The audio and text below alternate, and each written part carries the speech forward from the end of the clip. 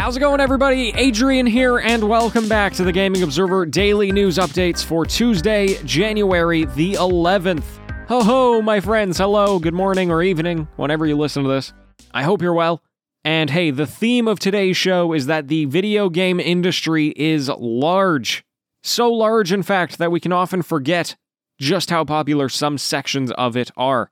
And with that, we'll start our first story, which is that Take-Two Interactive has officially acquired Zynga for $12.7 billion with a B. This makes it the most expensive acquisition in gaming history. The previous record was Tencent's acquisition of Supercell at $8 billion, followed by Microsoft's acquisition of ZeniMax or Bethesda for $7.5 billion. Now, a lot of people, when they announced this, were very surprised because they were like, huh? Zynga? You mean the people who made Farmville? And yes, it is exactly those people, because what you might not know is that they have been making a lot of mobile games that have been performing extraordinarily well. And this is something that I know very well because I work in the mobile gaming space where Zynga is very prominent. But to the average listener of this show, where you just worry about console and PC games, you might not realize that.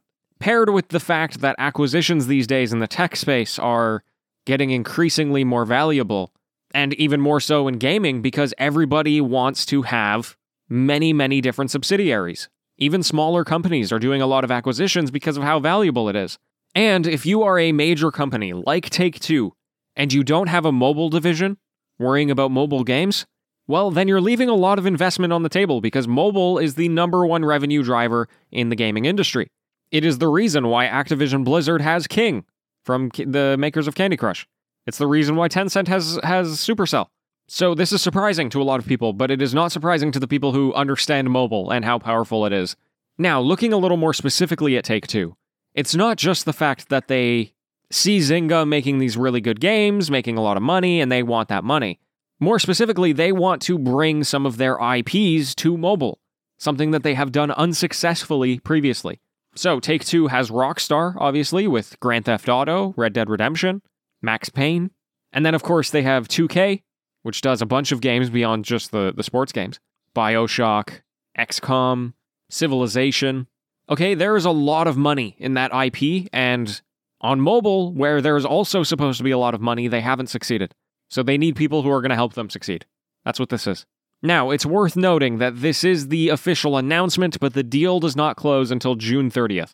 And this is important because they have a clause that if anybody else comes around and wants to spend more than the $13 billion that Take-Two is offering, then well, Zynga can accept that alternate offer. And normally what I would say is that this is a legal formality. This isn't really that important. But you know what happened recently? Take-Two tried to acquire a company called Codemasters. They make racing games. And they had that clause. And shortly after the announcement that Take-Two was going to get Codemasters, it turned out that EA wanted Codemasters, so they came in and they offered more money, and they got them instead. Now, I don't expect anybody to come in swooping up Zynga for more than $13 billion. It's much more high profile than Codemasters, but it's worth noting this is the announcement, not the official final date. Okay, major news, landmark moment in the gaming industry. Don't sleep on mobile. If you think it's not a thing, you're totally wrong. Okay, now let's go a little bit smaller, and let's just focus on one game. And that game is Rust, the multiplayer survival game. And I'm talking about it because they did like an end-of-year roundup. You know, the 2021 analysis of Rust. And I've got to say, it's doing better than it ever has. They're close to 12.5 million copies sold, over 1 million DLC packs sold, and last year they had record-high player counts, obviously tons of new features added to the game. It exploded on Twitch. And this is one of those things that is like, hey, there's so many different corners of the gaming world that you might have never played Rust or even heard of Rust. I mean, it's been around for a long time. And even though it's been a thing for 8 years, it's now more popular than ever. And it's something I haven't barely thought about since it released. Millions and millions of players. To me, that is so cool, and I'm so glad it can happen. So congrats to that team and those players, and I wish them only the best. Okay, that's all for me today, folks. But before we take it away, I didn't get the chance to do it yesterday. I'd like to give a big thanks to the TGO producers who make this show possible. Anna Marie, Andrew, Anthony, Bernie, Emmanuel, Rawdeath21, Red Phlegm, Rob Matzker, and Telesthesia. Thank you all so much. I'll be back tomorrow with another news show, and until then, happy gaming, everyone.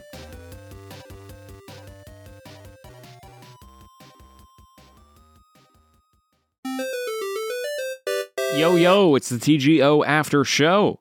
Hello and welcome. Hello, my friends. You know what I haven't been doing over the past little while? I have not been playing any video games. I literally did not play a single video game in the last week. Can you believe it? Man, life is just going, you know? A bunch of stuff is happening. We just had Shelby interviewing for a remote job so that she can do it while we're on the move. We finally booked our first accommodation that we're going to live in Montreal. I'm getting a bunch of stuff ready for the speedrunning videos that I plan on making. Remember how I said I just wanted to make one video? Well, that has expanded to 2. But I'm not getting over ambitious here. I'm interviewing people, quite literally. I haven't yet, but I've scheduled a number of them. And I don't know, I hope I'm going to be able to fit it in my schedules, all the interviews that I scheduled, because, man, I got, I think over 6 people to do. So, yeah, probably somewhere around 10.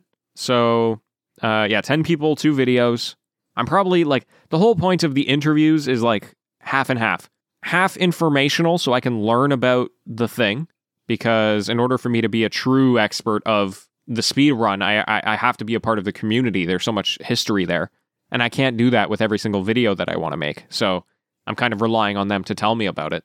But then it's also half content. I do want to include their voices in the videos, because if you're not familiar, speedrunning is very, very much community-driven.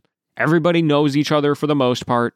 I mean, sometimes people just speedrun without being part of the community, but I think that's usually the exception, because the whole point is that you're finding things together, you're learning about glitches, you're celebrating each other's wins, and it's just, it's the most welcoming corner of the internet that I've found for gaming specifically in a long time, maybe ever.